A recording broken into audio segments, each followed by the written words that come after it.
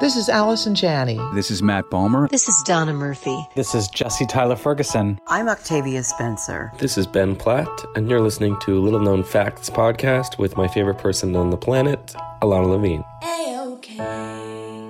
Welcome to Little Known Facts, a podcast where you will hear unfiltered, raw, honest, and uniquely funny interviews with artists you love as they talk about the art they love to make.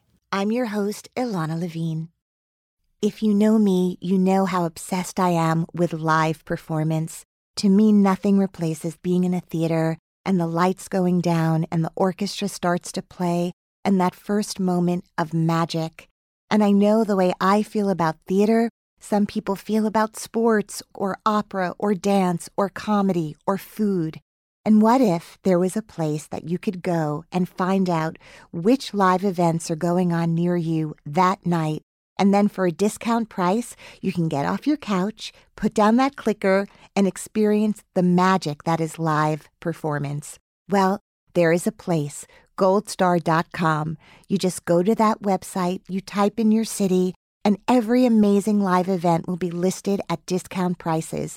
Theater, dance, comedy, film, food, concerts, sports. No more staying home.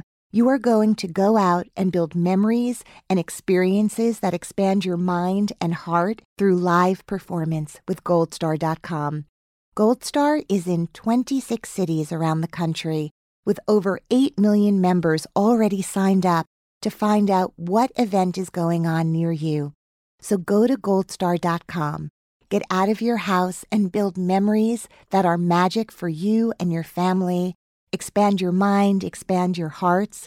Go see live performance by using goldstar.com. Tell them Alana sent you. You know, some people enjoy composing their own music, chord by chord, and others are happiest when they come across that one perfect song. Work is not a lot different than that. Whether you prefer building your own workflow or using a pre-made template, with Monday.com, you and the team can work in a way that's comfortable for everyone. Tap the banner to go to Monday.com and build your own amazing workflow, or find an awesome template. No judgment. Introducing Bluehost Cloud, ultra-fast WordPress hosting with 100% uptime. Want a website with unmatched power, speed, and control? Of course you do. And now you can have all three with Bluehost Cloud, the new web hosting plan from Bluehost. With 100% uptime and incredibly speedy load times, your WordPress websites will be dependable and lightning fast on a global scale. Plus, your sites can handle even the biggest traffic spikes without going down or lagging. And with Bluehost Cloud, you get 24/7 WordPress priority support, meaning you're connected to WordPress experts anytime you need them. Not to mention, you automatically get daily backups and world-class security. So, what are you waiting for? Get Bluehost Cloud today by visiting Bluehost.com. That's Bluehost.com. Hey, I heard you needed inspiration. He's Alana and friends with some revelations. Little known fact of the day. Every little thing's gonna be A-OK.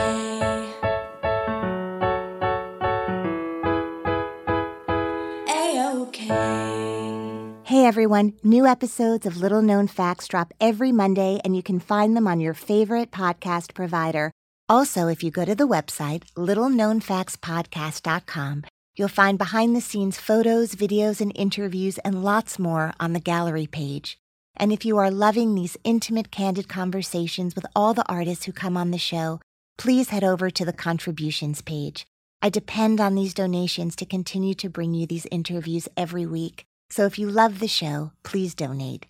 Little known fact about my guest today, he was a shy high school kid ready to go home and watch Jerry Springer after school when another kid walked up to him and said, "Hey, there are tryouts for a play at school tomorrow. You should go." Reluctantly, he went. He got the part. He was cast as Seymour in Little Shop of Horrors, and the rest is history. Welcome George Salazar to the podcast. I'm high above the city. I'm standing on the ledge.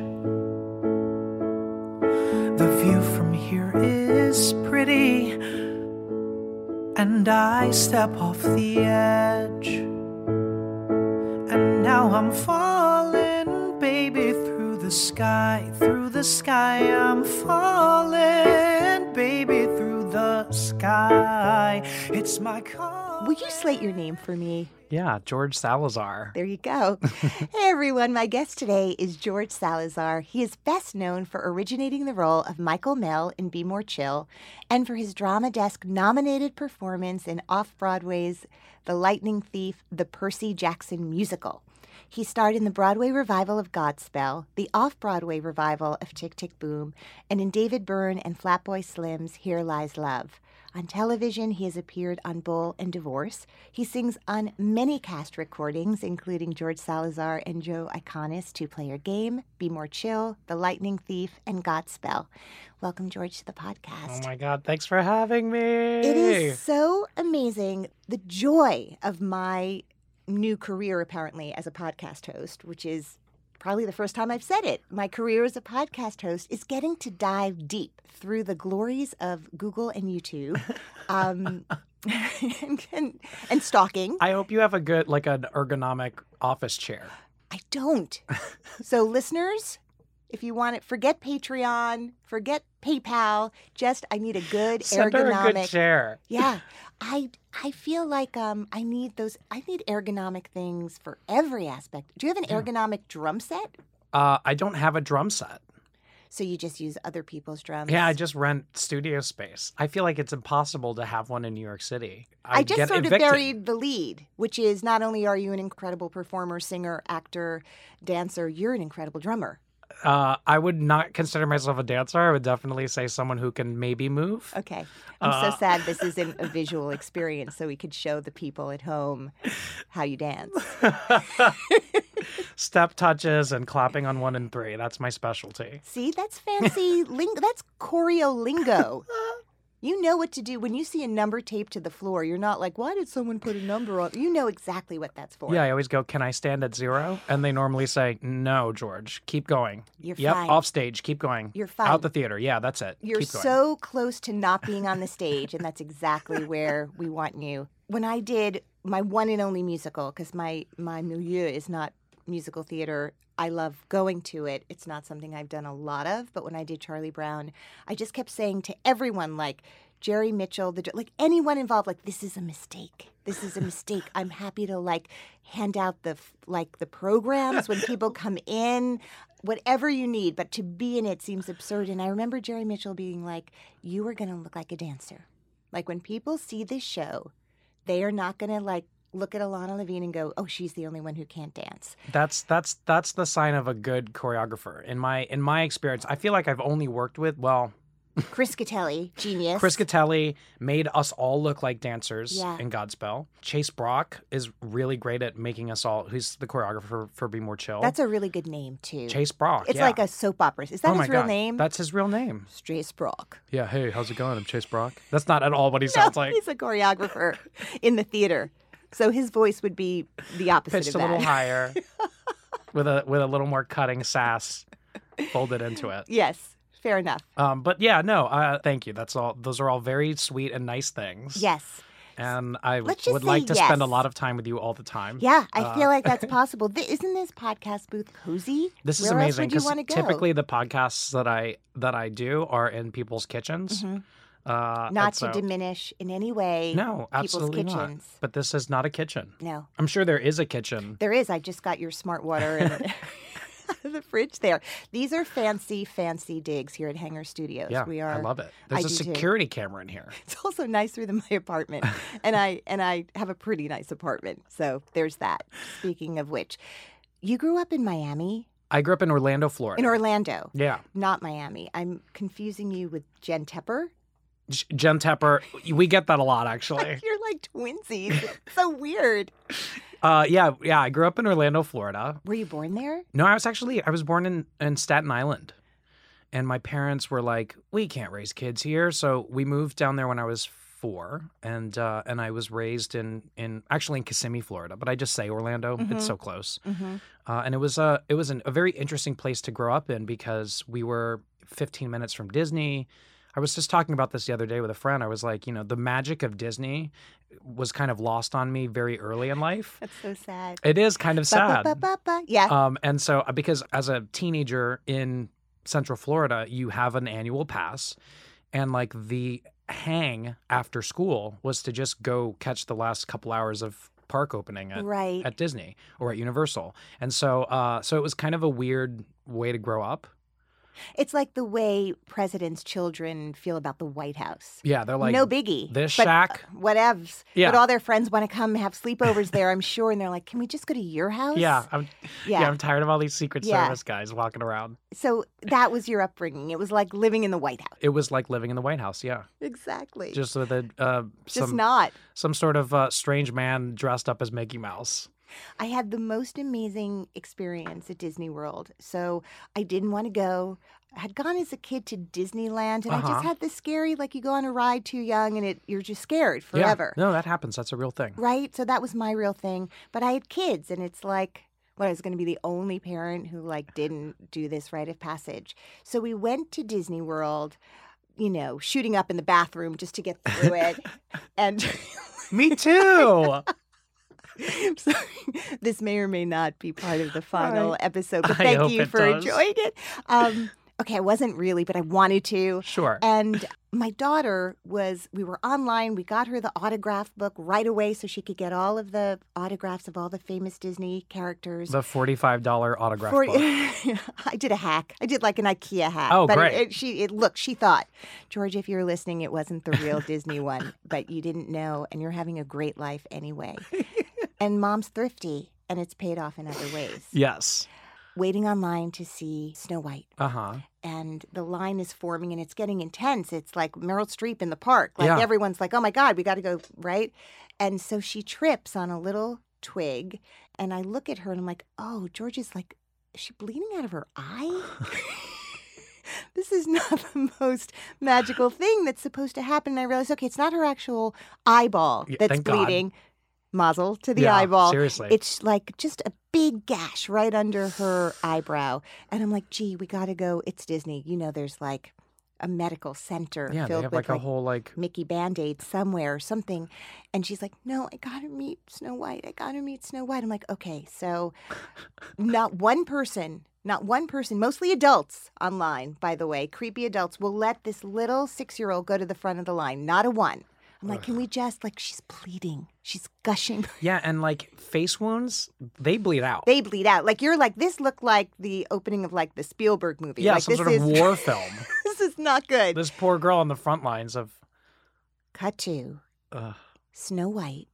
They arrive, and Snow White looks out onto the line, and she sees Georgia, and they're not allowed to speak, because you can't know that they're really humans inside right. who can speak. That her name is Sheila, and she went to ITT Technical Institute. But really wants to be on Broadway. And so she motions for Georgia to come over to her, and people are not happy. But it's like the humans part. It's sort of like Moses and the Jews going across the river of blood. And it's her river of blood. Yeah. And I swear to God, she laid hands on my daughter, and she healed her. The blood stopped. Oh, my God. Georgia. Who is this woman? Where is she? What's her Sheila, story now? who went to... Yeah.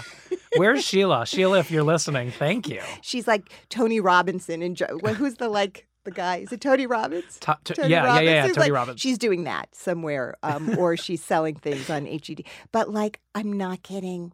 Healed her. Oh my I swear, goodness. the blood stopped.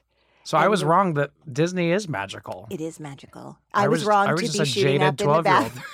Yeah, you and me both. We're both wrong. So that's my Disney story, and I'm only exaggerating this much. Oh my goodness. So I wish you'd had that happen, because you might, I don't know, maybe you'd be an accountant now. I don't know. Maybe it worked out the way it was meant to. Such a long. Well, everybody know if there's one thing that people know about me, it's that I love doing taxes. Who doesn't? It's thrilling. It's my favorite time of year. I wish it were April 14th every day, so I could just get to the post office midnight or April 15th. Is it midnight on April 15th that you have to do it? Yeah. So you are of Filipino descent. Is that correct? Yeah, my mother's Filipino, my father's Ecuadorian. So when you moved to Orlando, was there a big community for either Filipino or Ecuadorian? You know, the thing about folk? Filipinos is even if there isn't, they'll find each other. They make it. Yeah, and it's crazy. So it becomes like this huge family. So we had this whole like Filipino support group of friends, and we spent every weekend going to each other's homes, and Right. it's nice. So they weren't Filipinos- relatives. They weren't People relatives. you met. Yeah, but Filipinos love family. Family Mm-hmm. is a really important part of the culture, and so so when they don't have their family nearby, they create a family, which How is kind did of like your- theater people. Totally. So your dad from Ecuador, your mom, were they born in America, or are they from Ecuador and the They're Philippines? from their respective countries, and their stories like I love telling this story. It's Tell so it. sweet, and it's like a Lifetime movie. So my mother, Wait, let me write it down. yeah, write it down. Okay. Screenplay. Act 1, Scene 1. My mother is a nurse. My parents are 8 years apart, and Who's older? my mother. Okay. And my mom was in a tricky relationship, and it maybe wasn't the healthiest. And she met my father. My dad was, at the time, he was like 20, maybe 21, 22, super young. And he was just like the maintenance guy at this hospital in Staten Island. And they became quick friends. And there was a night where my mom was in a little bit of danger. And so she contacted my father, and he basically like borrowed a friend's truck. And this is, he's like in his early 20s. My mother had my older sister Janice. And so he drove this truck over and basically like moved all of their stuff into his like early 20s like bachelor pad, which was like just Amazing. full of cockroaches and Sure. was disgusting. Yeah. And that's how they started their life together. It was like That- my dad was like this like kind of speaking of Disney, like a Prince Charming Incredible. who kind of like came in and saved them. And my dad raised my sister like she was his own, and it was never a thing. And we have a very strong family. Mm-hmm. And it's a beautiful story. But yeah, they met. Only in New York does a Filipino meet an Ecuadorian, start a family together. Yeah. It's And it insane. lasted. And it lasts. That's they're what's still really together. incredible. Yeah. So how many years have they been together? Oh my God, they just celebrated their 34th wedding anniversary. So they got married. They got married. Yeah, my dad had me when he was 26. So you had a young dad. Yeah, and he's an amazing father. But yeah, 26. And he is a musician as well? Yeah, he's a drummer. I got the drumming bug from my dad. So like as a kid, I wanted to play music. It was always an important part of our family. Mm-hmm. But I was like, a stubborn kid and didn't want to play drums because my dad played the drums. Right. So I picked up so many instruments. Like what? The piano for a little bit and hated it. The guitar for a little bit and hated it. Although I still play the guitar. But I hate it. But I hate it. The tenor sax. Oh, that's it. And so I went through those three instruments, and I was like, these aren't exciting. And I was like, okay, fine, I'll try the drums. Mm-hmm. And that's where that was like my first passion, was sitting behind a drum set and making a lot of noise. Did he play in bands? Yeah. So my dad loves telling the story about. I wish he were here. when- We I should have him know. on the Ugh. show. All right, next time. So he would take me with him to band rehearsals, Mhm. and he remembers like, me at 3 going to a band rehearsal, and he said anytime that he would hit the crash cymbal, I would be watching and I would do it along with him. And so he knew from early on that I was going to be musically inclined. But and that's how it all started. Do you read music? I do read music. So when you are first day of rehearsal of any musical Yeah. and they hand out sheet music, Yeah. you know what you're looking at. Kind of, yeah. Mhm. I mean, sometimes you work on things that are super complicated, Mhm. and You it's just have to not that listen over easy. and over again. Totally, Yeah. totally. But yeah, I can navigate my way through, and that actually, I've learned that just from honestly, really being in New York for 10 years, and I love working because it's never just like a paycheck or a Uh-huh. credit. I feel like I learn and get better from watching other people Mhm. that I'm working with. So yeah, so it's always a learning process, always a student, and yeah, just I over time like have sharpened that skill. And here you are. Here we are. So when did you fall in love with performing? And maybe that's presumptuous. I feel, having been in the presence of your performance, that you love it. I love it. Okay. There's nothing else in the world that I would rather be doing. So as a kid, I was always like a class clown, and I Mhm. was always there was always like a performative nature to what I was doing. I remember the earliest thing is I was probably like 7 or 8, and I would put on these black pants that I had that were hemmed really high, and I'd put white socks on and black shoes, and like a big white shirt, and I would dance for my family to Michael Jackson music. I was like, did you want to be in Book of Mormon? Like, what's happening? Hello. I would dance for them, and Right. it's so funny. Like they would like tip me. They would like sit in a circle. My mother would like put like lawn furniture inside of the living room, and everyone would sit around, and just like my uncles and aunts would just like tip me. But that was the extent of it. I did band growing up, and then in my junior year of high school, I was the class clown. So I was a huge Weird Al fan.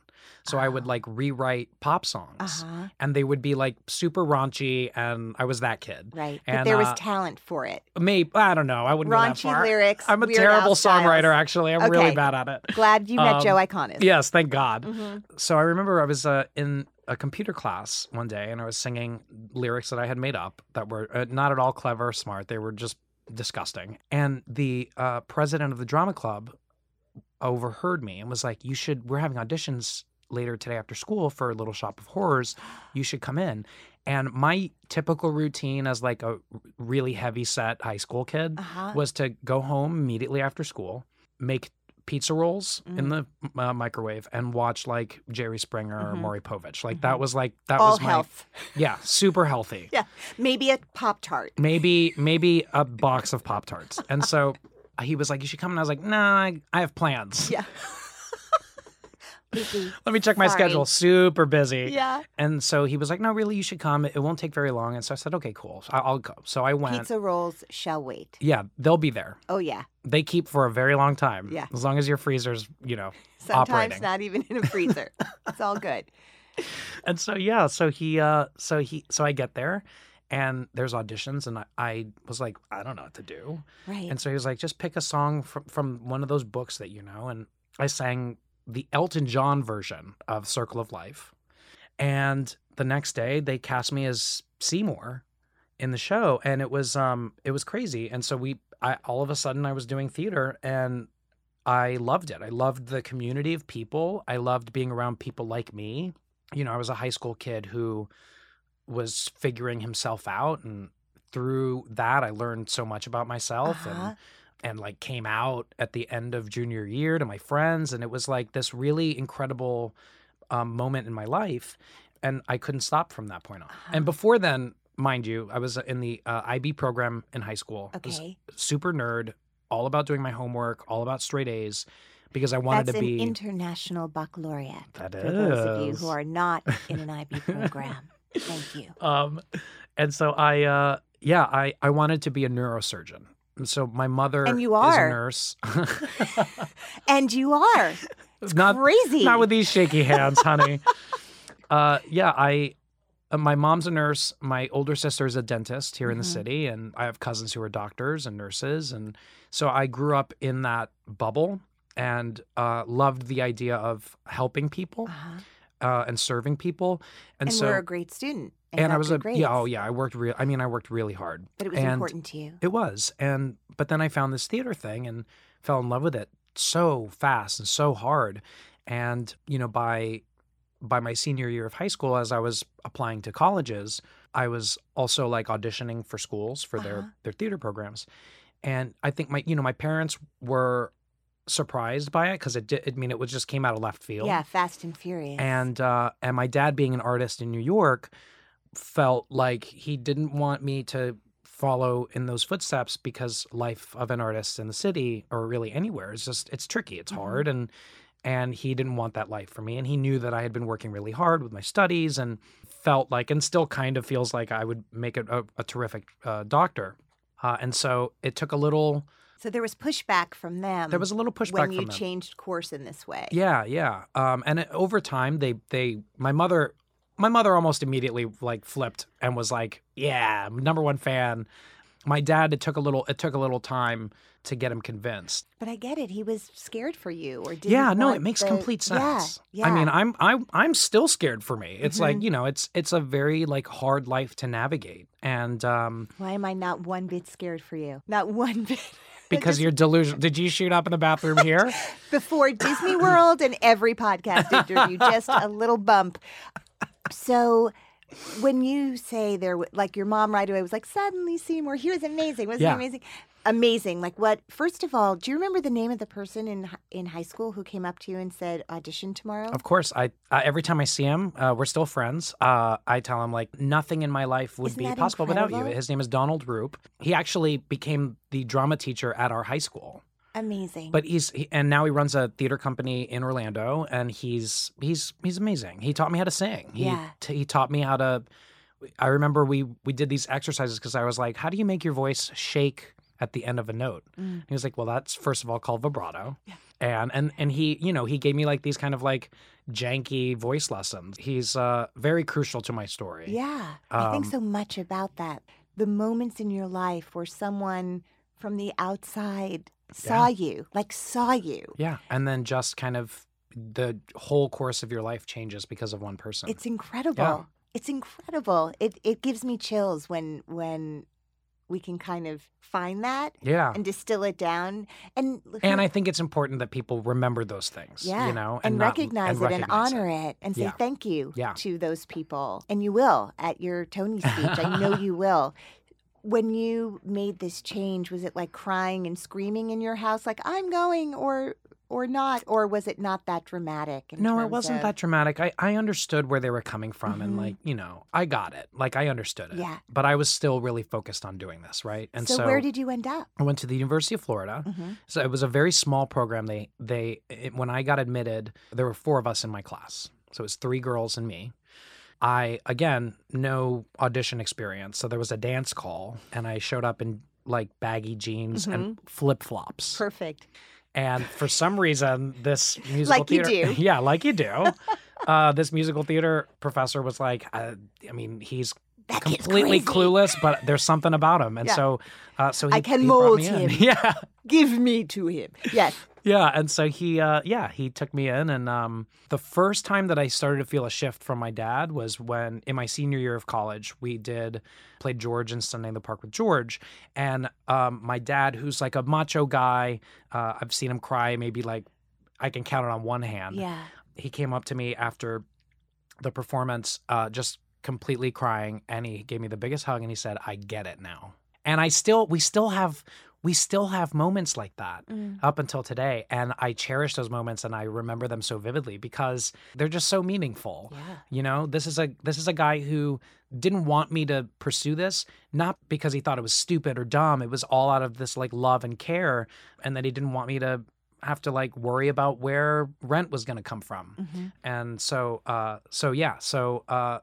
he that's when the switch started happening, and I was like, thank God it's happening now because I'm graduating in like 3 months. Can I circle back for a second? Because Yeah, you of said you course. came out to your friends in your junior year of high school. Mm-hmm. Had you been out to your family? No, it took me a little time to come out to my family. My father's Latino, my mother is Filipino. I told my mom while I was in college, and my dad actually didn't come out to him until probably about like 3 years ago. Mm-hmm. How old are you? I'm 22. Mhm. I'm 32, Mhm. and You're 18. I'm 18. Mhm. I just moved to the city. So big. Those buildings are so tall. Yeah. It's crazy. It's Yeah. not like the pictures at all. I came out to him way later in life out of fear of not being accepted, and you know, that was a little bit of a personal challenge, but we're great. Everything is great, and I mean he's an amazing father and So the your most loving guy. mom kept the secret. Yeah, I felt in retrospect I feel awful because that's such a terrible thing to put someone through, to like have to put that pressure on my mother to not share that with my dad. And believe me, there were many times where there were some close calls and she would let me know about them. Right. But yeah. Get dressed. And tell Steve to get dressed too. Yeah. Oh, he's coming. Yeah. Yeah. This is George's friend, roommate. classmate. He works for George. Yeah. So, yeah, that was partner? that was tricky, and I in retrospect I feel bad because that was a long time for her to keep that secret. But it's all out in the open, and I'm a happy camper, and my father is the most loving man, and we're good, we're solid. That's amazing. Yeah. I'm so glad. So you finished college. By the way, you have already played Seymour and George. What do you aspire to when you've already played those roles? And To you're do not them even, again professionally. I guess that makes sense. Yeah, That makes sense. yeah. You come to New York? I come to New York. Yeah. So I had to get out of Florida. It's hot. No one wanted to hire me. down there. Why? I didn't they have were a wrong. single professional job during college. All of my classmates were booking summer stock after summer stock after summer stock, and no one would hire By the me. way, all your 3 classmates. yeah, All 3 of them. all three. A 75% success rate at the University of Florida. Just to be clear. And I, That's the saddest. You must have felt like, what's going on? I did. At first, I was like, "What's wrong with me?" And then I was like, What's you know wrong with what? them? They're doing Carousel and Hello Dolly, Mm-hmm. and I would stick out like a sore thumb. And so I was okay with it. And so what I would do is come to New York because I knew this is where I needed to be. Yeah. So I would come to New York and I would intern. And so my first internship was with Martian Entertainment. Martian? Martian Entertainment, Carl White and Tom Smeeds. And then my second one was with Bono O'Brien Brown. Mm-hmm.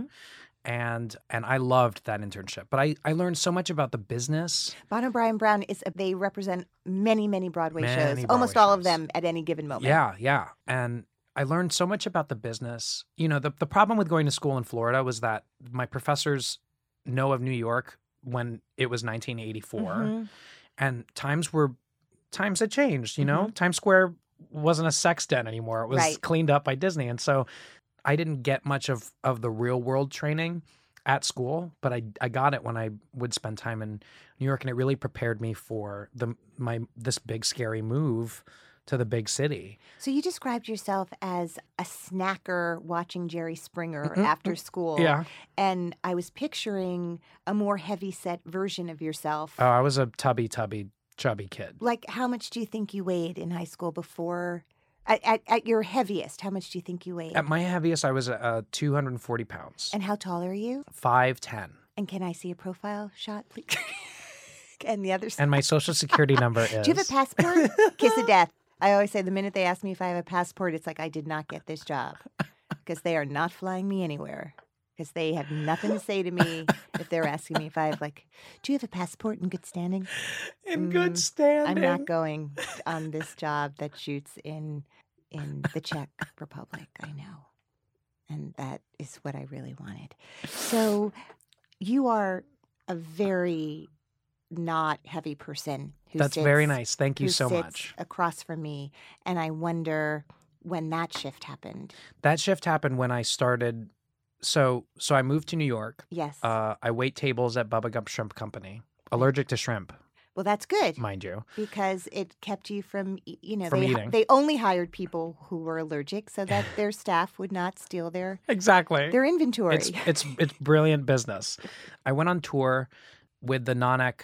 So this was my first job. big professional job was the Nonek tour Spring Awakening. Did you get it through backstage? Like, how did you get that job? Well, when I moved to New York, my college had a showcase in New York, and I met my manager at the time, and then she got me meetings with agencies, and So you I came to New York with some representation. yes, That's amazing. yeah, that was incredibly helpful. Yes, I've been with the same agents since 2008 when I moved up here. that's incredible. Um, Loyalty is important. It is, and they're amazing people, and they have my back. And but yeah, I went on tour and continued to snack. I mean, it was like one-nighters, so we were having meals at gas stations. So I wasn't really eating. I didn't have Well, healthy options. Yeah. And then I got back from that and then booked Godspell. And when we were doing Godspell On Broadway. on Broadway, That's not. Well, let's finish this story and then go back to how you got Yeah, Godspell on yeah. Broadway. Okay, so you were still heavy. so I was still heavy, Yeah. and I was still eating whatever I wanted to eat. But that show is so physical, and I started losing weight. Without trying. Without just trying. because of the work. Just because of the amount of sweating and cardio that was happening in that show. And it wasn't until I started losing weight when I realized how much weight I actually had on my body. And how much more you wanted to. Yeah. Yeah. And it was crazy. I talk about how I feel like I had like reverse body dysmorphia, like where I would walk past a mirror and be like, I'm not big. Look at me. I look great. And then I look back at pictures and I'm like, Jesus Christ. Well, what do you think that is? Were you just happy? I was always a happy kid. Yeah. And you know, it helps like having a loving family and food Delicious is important food. in both cultures. Yes. And so it was never a thing. Mm-hmm. And your parents didn't make you feel self-conscious about it? Nope. My mom she's a stickler for good posture. And so that's the extent of it. She would say, straight your back. Yes. Straight your back. George, I feel like I need to straighten my back. I'm trying to all day today. I've been like, straight your back, George. Yeah. Ergonomic desk chair. Yeah, this is not. This is the IKEA. I feel like I even know the name of it. Not the Jasper, but I know. I have this. I have this chair. Okay. Yeah. So that's when it happened. Was I was like, okay. Let's this keep is going. something that let's keep going. Let's see what happens. Mm-hmm. And it's been like it's been a rocky road. Do you have like an ongoing dialogue with and about food? Does this continue to be like a through line in your life? Or Yeah, when things get like tough, like I find a lot of comfort in food, and so it's delicious. It's delicious, Yeah. and so it's been a little bit of a battle because it's interesting. It's like my weight kind of has fluctuated over the last couple of years based on what's happening in my life, and so I find when I'm really thriving, it's like I don't even have to think about it. And then when I'm down in the dumps, I'm back to pizza rolls and Jerry Springer. But yeah, that's how it all happened. Was just like doing a show where I was getting a solid workout 8 times a week, and then catching my reflection and being like, oh, it's possible. I can change. The want to change was not cosmetic. It was I want to be able to sing and hold a note out while doing something crazy with my legs, right, and not have to run into problems with that. You want to keep up with yourself. Yeah, it became like a health thing, and that's that, and it continues to be that for me. So you got Godspell quickly after Spring Awakening, or not? Yeah, I got back in May of 2011, and they made the offer in August of 2011. So was that a long process? 3 months. It was like being in an abusive relationship. Great. So they would have me in, and then they would say, it's gonna be a no, sorry. And then like a week later, they'd be like, hey, can we see George again? What? It was like just the back and forth. And I think I went in like maybe 5 or 6 times for it. So was that just a team of passionate people who just were having a hard time making decisions and kind of the vision? Or I think that, the beauty and the magic, but also like the nightmare of casting a production of Godspell is that you need 10 people who can carry a show on their own. Right. And then together as an ensemble.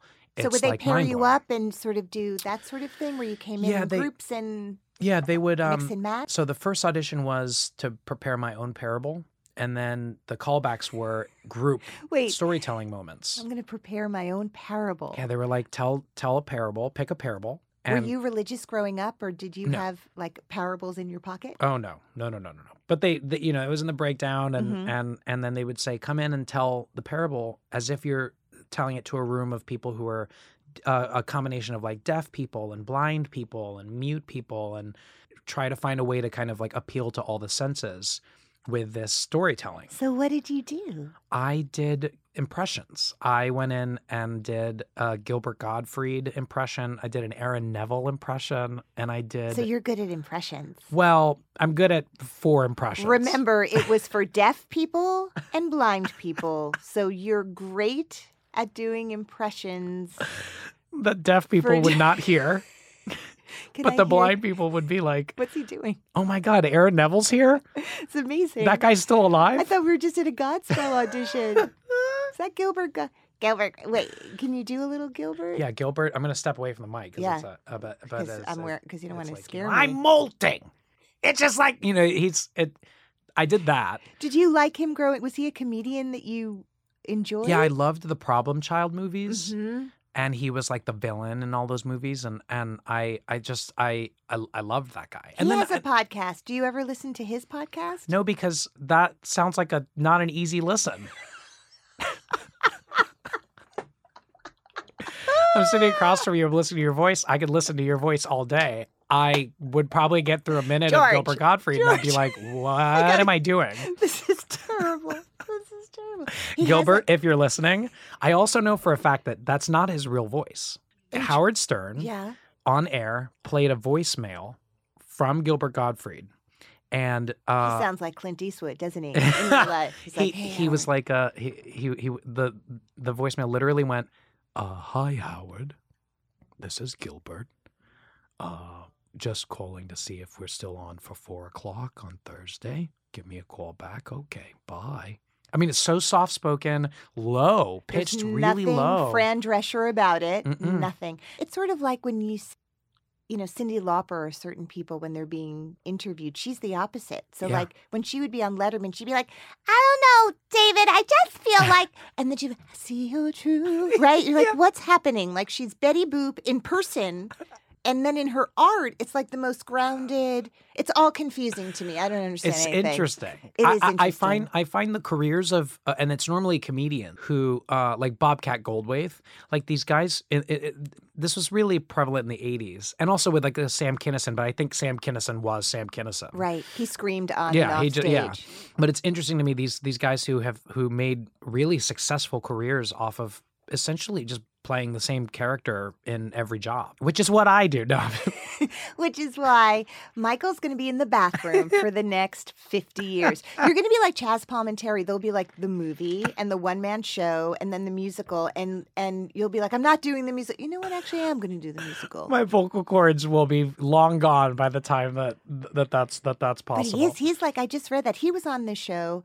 He made me weep. Like I thought, I'll have Chaz Palminteri on. Okay, because he was with Bono, Brian Brown. Yeah. They reached out and they were like, would you like Chaz Palminteri? I was like, yeah. But had no thought, like I didn't feel like I'd come away going like, that's my new best friend. I thought I want to hear about A Bronx Tale. Like what an amazing, epic story that went from like, guy was like living on food stamps and now, you know, there are streets named after him in the Bronx. Anyway, but that was an example of someone who just in his telling his story, and so much of it also is about his parents. Yeah. Right? And just that connection and us just never wanting to stop making them proud. That's it. And that's it. And so those moments, when you said, I could cry right now, but when you said that thing about your mom holding that secret and that you felt like, in retrospect, you feel bad. Yeah. Like, I'm a mom, and I just want to tell you, I'm going to relieve you of any of that guilt or anxiety about that, because we are really capable of loving our husbands and our partners and being completely 100% in that relationship. But when you have a child, there's just something like her desire to protect you and love you, knowing full well she wouldn't have married someone who ultimately wouldn't be okay with it. Right.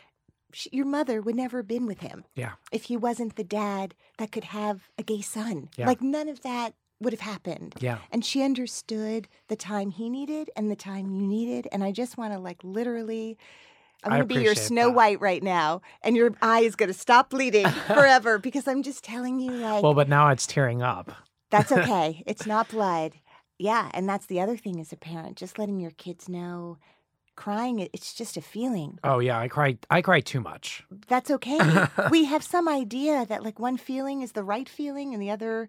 I live next to this couple and he's training, you know, he takes these vows of silence. Like he's the most successful advertising guy and also has this other life where he goes on like silent retreats for weeks at a time and is in training like to be like it's crazy that he lives these two lives beautifully at once. And I just learn little things from them in the elevator. Like I have no I like can meditate for 20 seconds and I'm out. But anytime I ride in the elevator with him, I get like some little beautiful gift. Yeah. And he was just like sad, happy. Why is happy the one? Like they're just, it's all good. Well, there's this amazing book. It's an epic poem by Khalil Gibran, and it's called The Prophet. And it is something that I found in college, and it kind of became my Bible. And there's this amazing chapter on happiness and sorrow. And he says that that the same cup that holds our happiness is the same cup that holds our sorrow. And you can't fill your cup with happiness until it overflows with sorrow. And it's such a beautiful thing to remember and ruminate on, right? Yeah, like whatever that means. And be okay when sadness and sorrow comes into your life. That it's just making room for more happiness to come. And I think, as an artist navigating a life in the city, it's so important to remember that all of this is just now, and tomorrow something incredible can happen. And it's you said something that I've been holding on to, because I think I've known for a few weeks now that we were going to sit down together. So I've just taken my time to sort of, peel you like an onion and see what I can find out there. And you said something about, which I think will be such a great takeaway, and it was for me. It is really hard to be kind to ourselves when things are not going well. Yeah. And someone had asked you the question about, lack of success. We all can feel great when there's success. And how do you hold on to yourself? And you said, I surround myself with really kind, wonderful people. Yeah. But I thought, God, it's so hard to be kind to ourselves. It is. It is so easy to be kind to other people. And that was no small thing that you said, to be kind to myself when I'm not working. Yeah. That's like the hardest thing on the planet. Well, I've gone on quite the journey to find a way to exist in a way where I'm always being good to myself. And it's been, I love the journey. I love the journey so much. And so it's taken some time to I'll pick up a book that someone recommends, or I'll try putting crystals near my bed. I'll try anything, right? And then it's just a matter of kind of picking and choosing which things are actually working and are affecting you in a positive way. And what I love about what's happened with Be More Chill is that there are a lot of kids who have fallen in love with this show who are having a particularly tough time. And I can't imagine growing up right now. Yeah. I can't even fathom it. And I have 3 nieces and a nephew, and so you're watching them navigate. I'm watching this social and media world. Yeah. And so I'm thrilled to have gone on my own journey and to be when I'm asked things like that, to be able to share a little bit of whatever has worked for me, in hopes that maybe it'll work for someone else, because it took years. Yeah, and it never ends. And it doesn't end. And I'm still navigating. I'm still learning. And now you're growing up in the same world as them, right? I mean, it's all out there too, and how to protect yourself. Yeah. And we'll get to that. So you got Godspell because of your Gilbert Gottfried impersonation, which is uncanny. Thank you. It was a torturous process of getting that job, it sounds like. To literally be told it's over, can we see George next week? Those are opposite sentences. It was just like a back and forth. Right. And to go in each time and not go guys, you're hurting my feelings. Yeah. Am I here to make you am I just here? Is this a game to you? This is my life. The last audition, I got there, I'm always early, and I got there an hour early, and they were running an hour behind. So I was there for 2 hours, and they were seeing new people. Casting director was like, "Hi, nice to meet you," and I was like, "You've got." I was actually like, "What's going on?" And then the last person went in, and someone went out, grabbed Ken Davenport. He came in, walked into the room. The accompanist walked out, and I was like, "What's happening?" And so they brought me in, and Charlie Alterman, amazing music director, was like, "Come over to the piano, George," and he was like, "Let's play with keys for Light of the World." And we sang for 10 minutes. Is that a song you had sung in previous auditions for them? Or yes. Was this the first? Yeah, okay, so you had started to do the material from the show. Okay. Yeah. And then they were like, "Cool, thanks so much, George." And I walked out and was like, that was bizarre. Like, I don't know what just happened. Walked out, the producer walked in just to watch my audition, like, what's happening? And I went to go see my friend Elizabeth Judd, who is in Hamilton now. And we had met doing Spring Awakening together. And she was at New 42. And I was like, can I come over? Can I come? I just want to like unload what just happened. Yeah. So I go over there, and then I get a phone call, and it's my manager and my agent. And they said, "You know what happens when your manager and your agent call you? We're dropping you." Yeah. Both of us. We are done. and I just fell to the ground and started weeping in the middle of New 42. Sure. And I called my mom once I collected myself, and she was with a patient at a nursing home.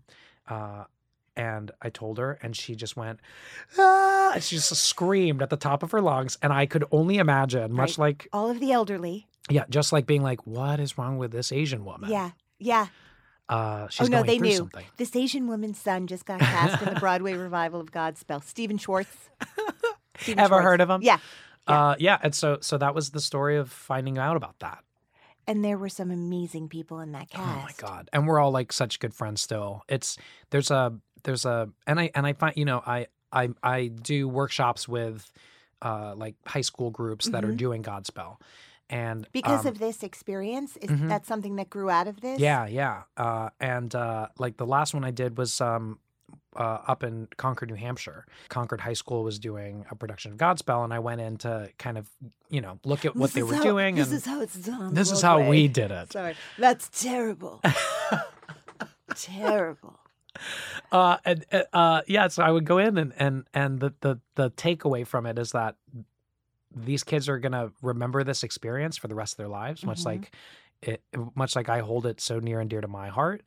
And you create a family because you really, you're in the trenches in that show, and it just, the energy never ends, never drops, and yeah. So all of them. I just saw Lindsay in Carousel, and she was flawless and beautiful and incredible, and it's like seeing your sister up there. Yeah, right? she is like a sister to me. Yeah. Actually, yeah.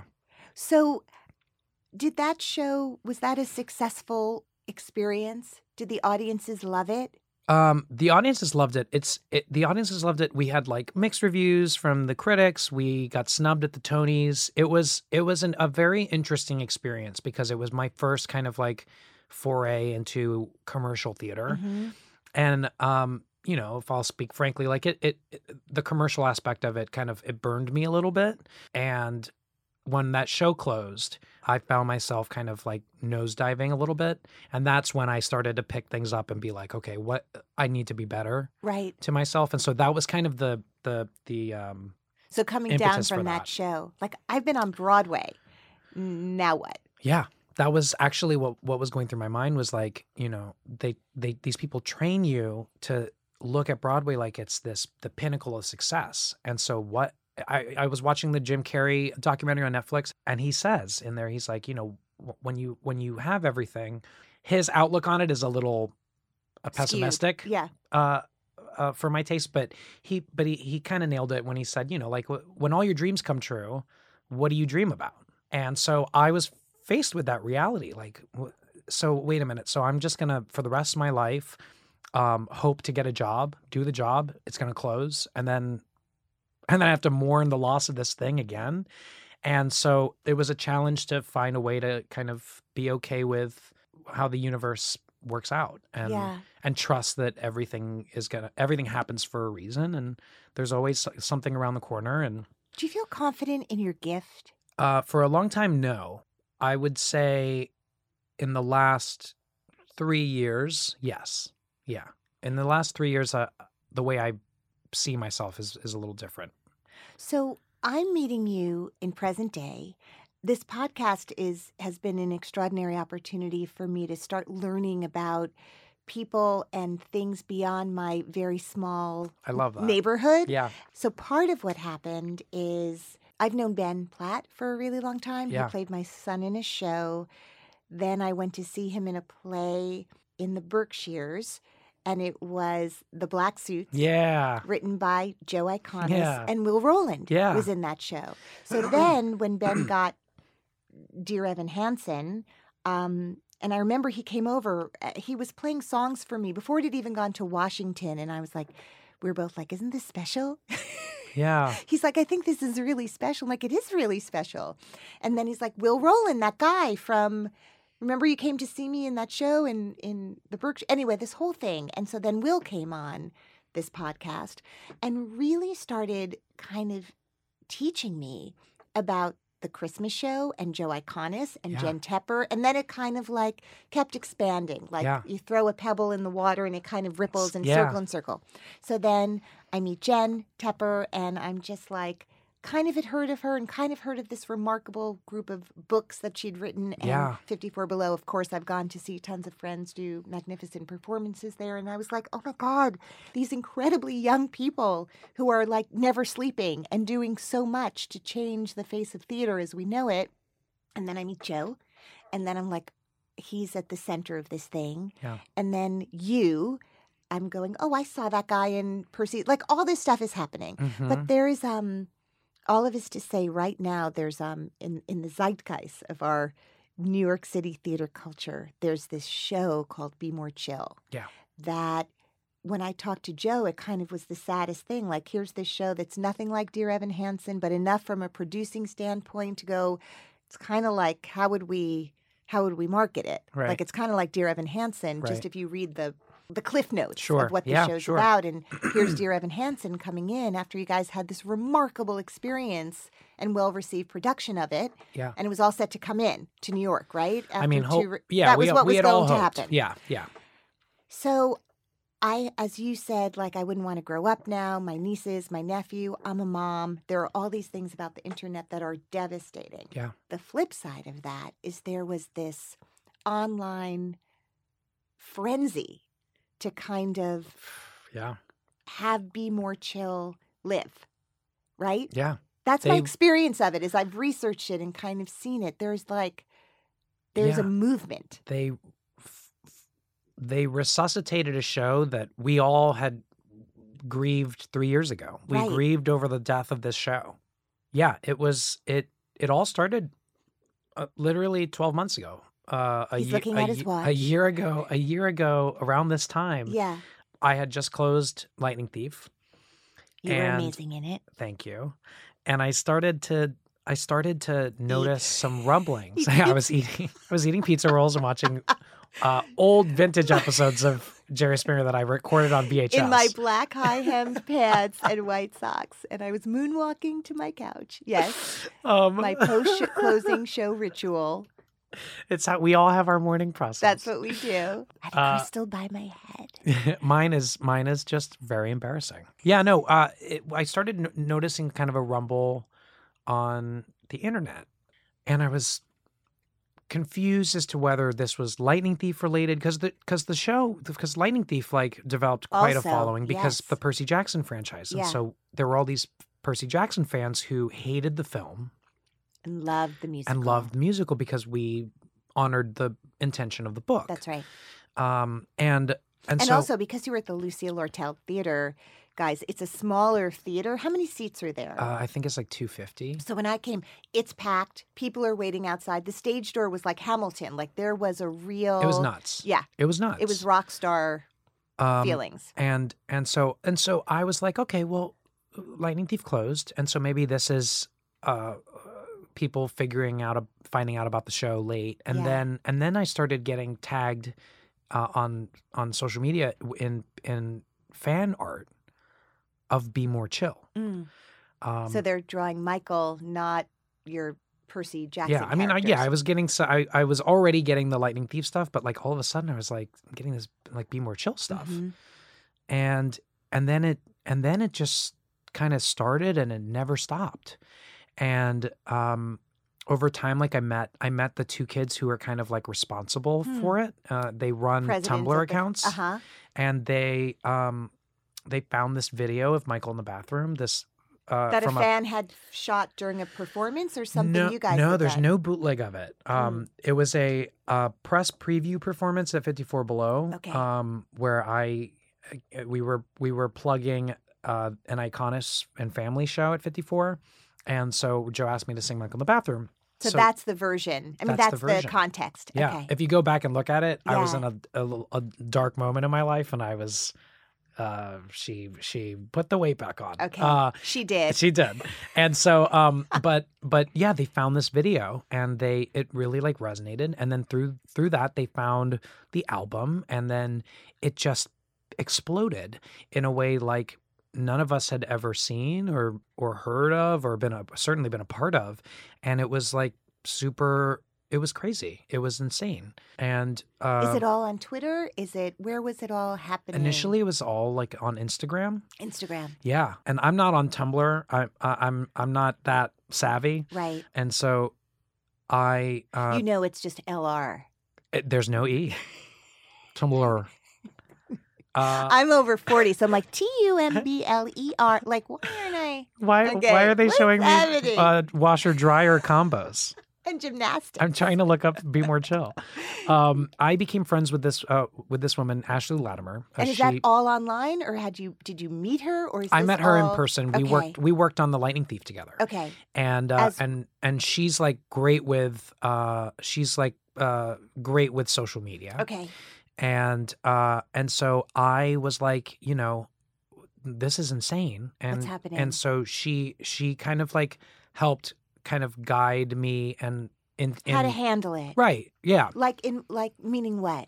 Well, respond to what this, I said, don't respond to this? What or... I said to her was, I remember my first question was, is it tacky for me to like things that I'm being tagged in and to respond to things? Like, am I going to look like, optically to people, my peers in the business, am I going to look like a monster doing that? Because it's not really like a normal thing. Right. Well, it's all new for everybody. It's all very new. And so everyone's how do I kind navigate of this? exactly.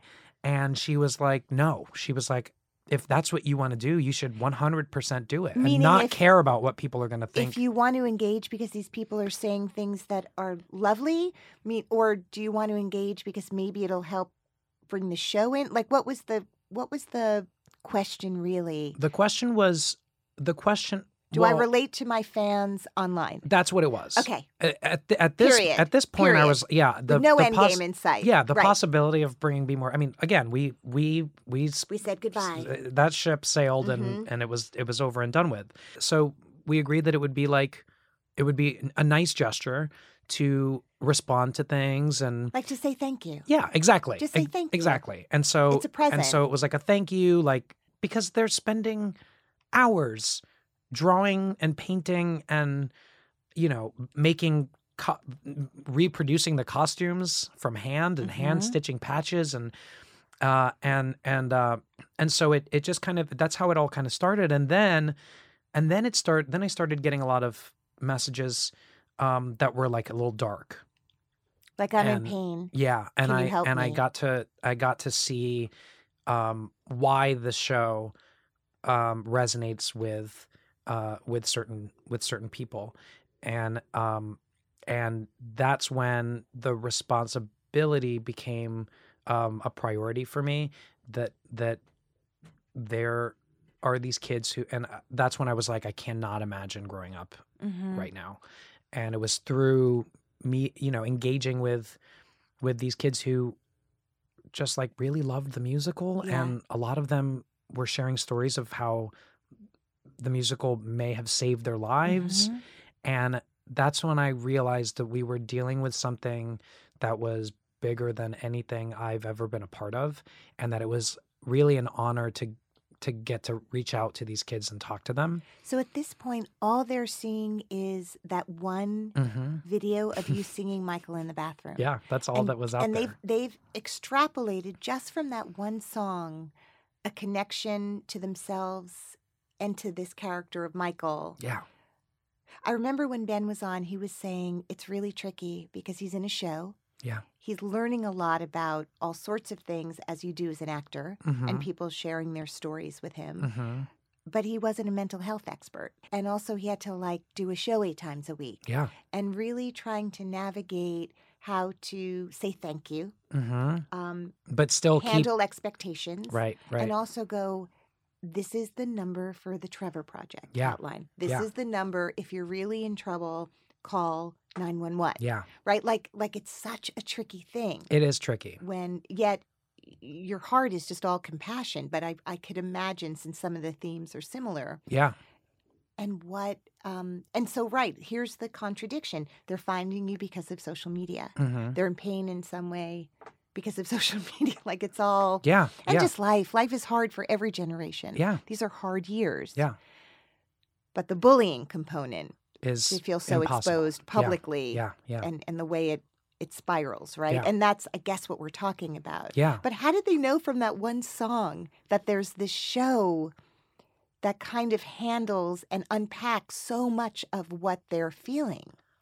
That one song generated that. Yeah, they listened to it. You put out a tweet yesterday. And I Aren't was they reading incredible? them and like I wrote, "What does the show mean to you?" yeah, and it's not well. I like the dancing.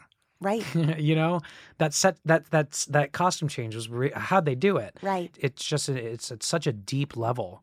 It's crazy. Most of it is I was going through a really hard time, Mm-hmm. and I feel like this saved me. Mm-hmm. And that's what I was trying to get at with you. Like, what you're saying is what they've seen is one song. Mm-hmm. I mean, unless there's some bootleg copy of something going around or like an underground script that's being passed along. There's definitely an There's some old stuff. draft of Yeah. of a script on Tumblr, but without the E. without the E, and it's crazy. So how is it now? So it's a year since the beginning of like this online community rallying Mm-hmm. to have more. Mm-hmm. The 54 Below concert brought you guys together. I mean, they've gotten to see you they get to see you and Joe Iconis perform, Mm-hmm. but now they're going to get to see the show. Yeah. So how did that, and Jen Tepper is producing, and Mhm. it's going to be at the Signature Theater. Yeah. Do you think that it's happening because of this online rally? Yes. Incredible. Yeah. So When- there is the power of good that can come out of when it. we announced the show was coming to New York, I put out a tweet that had the New York Times article attached to it, and I wrote from my heart, "Look what you did! Uh-huh. You found this musical. You fell in love with this musical. This musical inspired you to make art and be creative Mhm. and express yourself. Mhm. And now we're gonna get to do this in New York City." So I mean, it's the power of the powerful. people, and it is such a unique story. The story of how this is coming back is Yeah. just it's so unique and unlike anything else. Yeah. And that is why, after our 2-player game shows at 54 Below, Joe and I do a meet and greet, and our show, the cabaret itself, lasts 75 minutes. Was this couple of months of doing this show? Yeah. Was that the first time you've First done time. that? Okay. Yeah. We decided that we needed to do a meet and greet because we were getting a lot of requests. Like, Mhm. can we meet you? If I Mhm. bring you art, can you? I mean, the gifts that we get from these kids is Yeah. like, I have cried so many times during those meet and greets. I'm sure. This girl, Ringo, brought a book, and every page is like, if you're ever feeling down, here are reasons why people love you.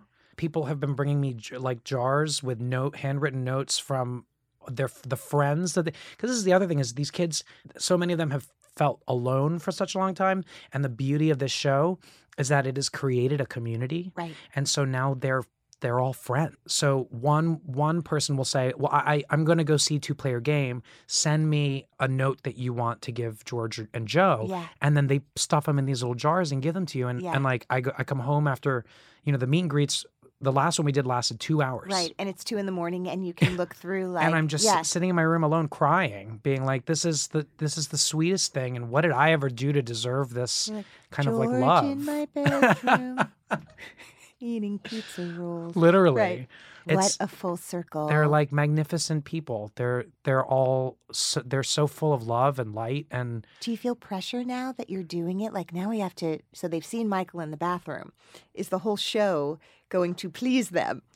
Right? Like they're like, it's like a monster thing, right? Like we yeah. can make you, we can kill you, right? Yeah, like it's yeah. like this crazy thing. there's definitely a little bit of pressure there, but it's definitely overshadowed by the love and excitement.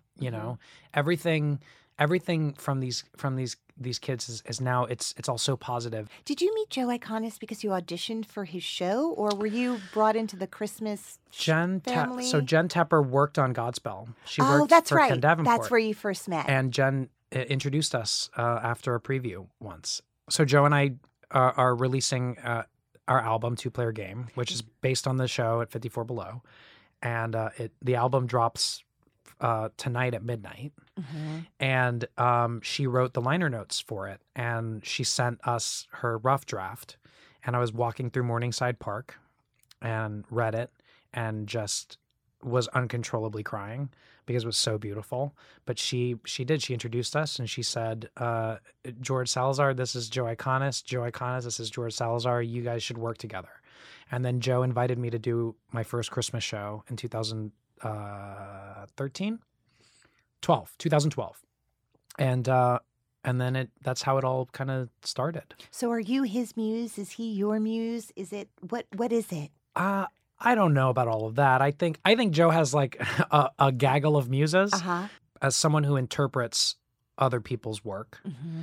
There's a click that happens when you get a script or you get sheet music and when something really like speaks to you and you relate to it. And, you know, with Joe, what I find the most impressive thing about his writing, I think, is like, usually there are so many like gaps and blanks to fill as an actor when you get work. And with Joe, I feel like I look at it and all the work is done for me. Right.